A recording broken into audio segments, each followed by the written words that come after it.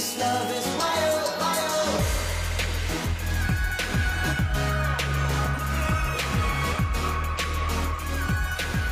This love is wild, wild.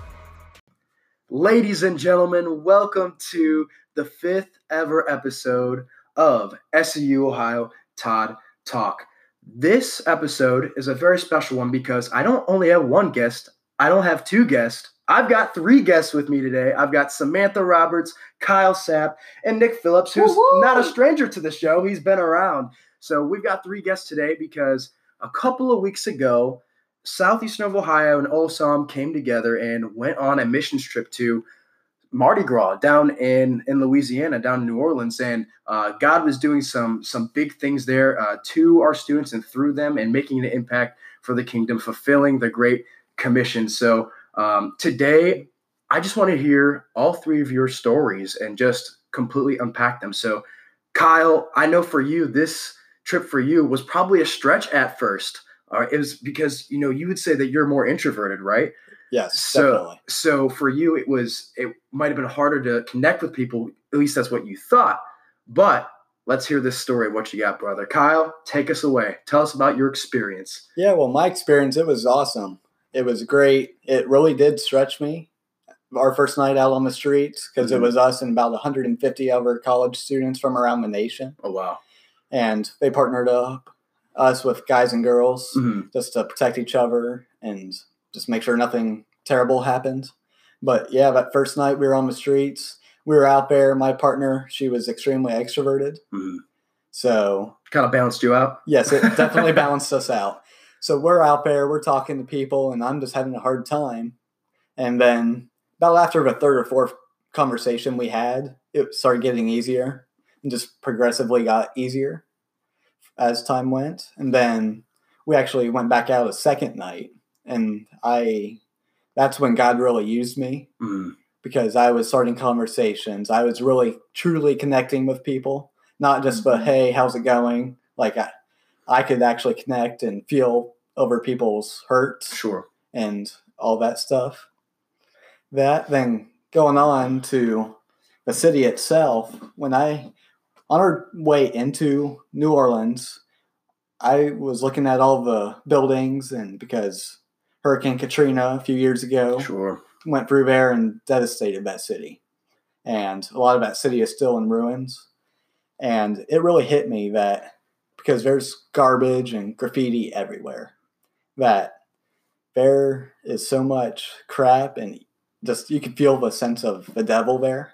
It was such a stronghold that through all the evil, the garbage and graffiti and just how dirty and unclean it is, people still love their city, like wholeheartedly. Because there's a lady we stopped at, I believe it was Walgreens, and me and a couple others had stayed in the van, and she asked if we were going to Mardi Gras, and we said yeah, and we explained about our missions trip, and she said just be careful, always be watching your back and around, because one of her neighbors had actually been shot in the shooting the week before on Bourbon Street, which is the party street for Mardi Gras. But she said that with so much passion and love about her city.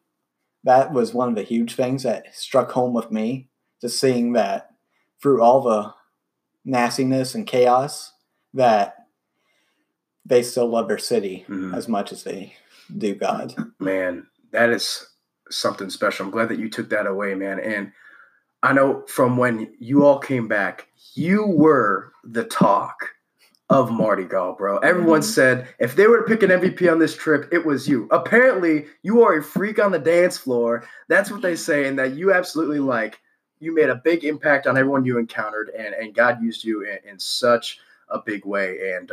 And I commend you for being brave and having the courage to go out there and do that. That's tough to go do street evangelism. I mean, we always talk about fulfilling the Great Commission, but actually living it out, man, it's terrifying, but so worth it. So Kyle, thank you for that story. So next on deck, we have Samantha Roberts. Samantha, man, tell us about your experience at Mardi Gras. How did God impact you, and just unlock it all for us? So I would agree with Kyle for the first night on the streets, I was nervous, and I think it was just a little bit more difficult to really engage with people. And I still did. I still had really, really great conversations, but I guess it's just the nerves and not really knowing what to expect. But the second night was way easier, and I definitely felt like I also had a deeper connection when I talked to people. And I met this man right before we left. His name was Jack, and at first he was really reluctant to want to talk to me, and eventually we got him to open up about his career, and he said that he was a mechanical engineer and that he was going to actually give all that up to go into law enforcement. And we asked him why he chose to do that. And he was like, well, the crazy part is I feel like Jesus told me to do it. So There it is. it was a little relieving having him bring up Jesus before I had to. Break down that barrier. Yeah. So he ended up telling us about how he started reading the Bible, and just more than just reading it, he really started studying it and unpacking it and watching documentaries, all because he wanted to disprove it. And he said that by the time that he was in Exodus, he realized that he was losing. Oh my goodness. Big time. Second book and he's already done. There we go. So yeah, it was really cool getting to talk to him, and we prayed with him. But then on Sunday night we had a service, and this woman ended up praying over me, and she prophesied it over me, and said some really cool things just like about my family. And I had never even met the woman before, so it was really cool to see God speak directly to me through her. And she ended up praying for healing in my stomach. I had really terrible stomach pain when I would, eat certain foods if they were really greasy or high in acid or whatever. And so I actually was able to receive healing, and I haven't had any issues with my stomach ever since then. Praise God for that. Come on. So that was the first time I've ever experienced anything like that, and it was really cool. That is awesome. I mean, what a journey. God using you, and I think that's amazing how the guy's like, oh man, like I'm already wrong. I'm in the second book of the Bible in Exodus. I mean, there's no inaccuracies in the Bible, and he will not find any faults in that. So the big thing is, like, I'm sure you guys are, continue to pray for the people that you've impacted. Don't forget the seed that you planted in them, but pray for God to pour water on that seed so it can grow. So absolutely, Sam, thank you for that story. So Nick, last but not least, man, tell us about your trip in New Orleans, how it impacted you. Tell us all the stories you got, man. Yeah, I guess what was really cool about the whole experience was realizing how present the Holy Spirit was. I think we take it lightly when we think of like the Holy Spirit as the comforter, but realizing how comfortable I was to have conversations with people that on the outside, how the church would see them, they would say they're far from God, whether they were gay, transgender, drunkards, whatever it was weird because I was so comfortable just, I guess, witnessing and talking to these people. And from my own personal experience, one of the coolest things was how I got to meet like 4 or 3 different Nicks. One was like a white Nick, a black Nick, a gay Nick, and a transgender Nick. But the black Nick was actually gay. So I say 4, I kind of like separate it. But yeah, it was technically 3. But what I realized was just being transparent and vulnerable and being intentional to have a conversation. Because I had over 50 conversations with people, but maybe about 10 of them were fruitful. Yeah, they ended up becoming towards talking about Jesus's character. But what I realized was, man, like ultimately it wasn't about just telling them about Jesus, but it was just loving them where they were.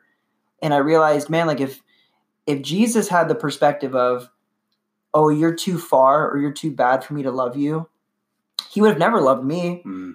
And I know there's a lot of people who have stories out there that they want the world to know, and if it weren't for a grace-filled God to meet them, then they wouldn't have their story. And so who am I to not want to talk to somebody because they look differently than me, Mhm. or they're not walking the same walk as me, or even believe what I believe. So I just persistently chose to just love people where they were. And it was so comfortable. And now I'm thinking about it, I'm like, man, like I had so much fun talking to those people, and it was complete transparency, and it was so freeing just to hear people that were where they were and just gave me their heart in a sense, that they felt they can just tell me what was going on and not feel like there were walls put up, especially when I said I love the Lord, because there were people holding signs saying, oh, you're going to hell because you're not wearing clothes, or you're drinking, or the gay bars, whatever. But I was like, even in the middle of that, Mhm. they were like, no, I want to hear what you have to say, because you said that you just love me right where I am. Like, what Mhm. does that stem from? So I guess it was really cool just talking to people from Mhm. that foundation. So, and Nick, we'll start off with you with this. How would you say that the trip to Mardi Gras had personally impacted you with evangelizing, just in general? How did it impact you? Yeah, I think my heart is always for people who don't know God, or who don't have what I have. Mhm. So if that be homeless people or people in the secular world, partiers, anything like that, like I've always been driven to reach those people, because that's where I came from. Mhm. I think a lot of times, like the branches that we grew on tend to be tied to the same tree that other people are growing from. So I think that's sometimes where we are then led back to, or those same people. And I knew I had a heart for people who were far from God, but I didn't realize how much of a heart I actually had for those people till I was literally talking to, I guess the world would say, the worst of the worst. Mhm. And it kind of solidified in me, man, I love these people. Mhm. I love these people more than really anything. Would you say that it made it so much easier? It makes it so much easier to evangelize people here in Ohio compared to Mardi Gras, because I mean, as you said it, like you're dealing with some people that carry some major baggage. For a lot of people that never really evangelized until Mardi Gras, would you say that coming back to Ohio, it's like a piece of cake per se? Yeah, I'd say it definitely builds a confidence in you that challenges you, because when you're in Mardi Gras, you're literally in the worst of it, I guess you can say. And then when you come here, you're like, man, what's stopping me from talking to the homeless person on the street when I was literally praying for 4 or 5 different homeless people on the same block? Yeah. And I felt completely fine. It's like, I guess sometimes we get in the way of doing God's work. Mm. And I guess the prayer I've been learning to pray, I talked to you in the first podcast, was like, God, get me out of my own way. Mhm. But I guess going to Mardi Gras made me realize the conversations wouldn't have happened if I stayed in my way. So me getting out of the way made room for the Holy Spirit to intervene, and that's where conversations happen. So I totally think it'd be way easier to have conversation and ability to evangelize with people on the streets here than anywhere, because Mm. you were around people that were, the world would say, pretty messy. I'll tell you what, I'm very envious of you three, because I know when you two came home the day you guys got back from New Orleans, like I just saw the fire that was in you guys. You guys had all these funny stories, you guys are still cracking all these inside jokes, like get in your skull, with Dave. But man, it's awesome to see what God has done to all of you and through you all, and making the impact for the kingdom. So I do have one more question.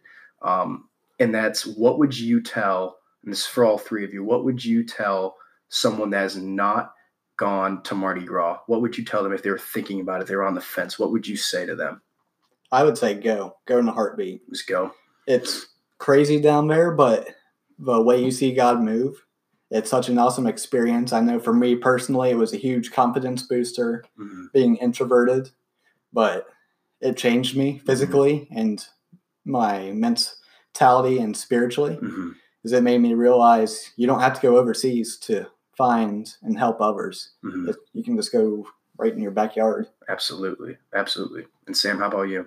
Yeah, so kind of going back to what you and Nick were just talking about, of like, it just really prepares you in street evangelism. They did a lot of training and prepping before you go out there, and just like that was the first time that I had ever actually done street evangelism. Mhm. And I think it definitely stretched me. It definitely pushed me out of my comfort zone.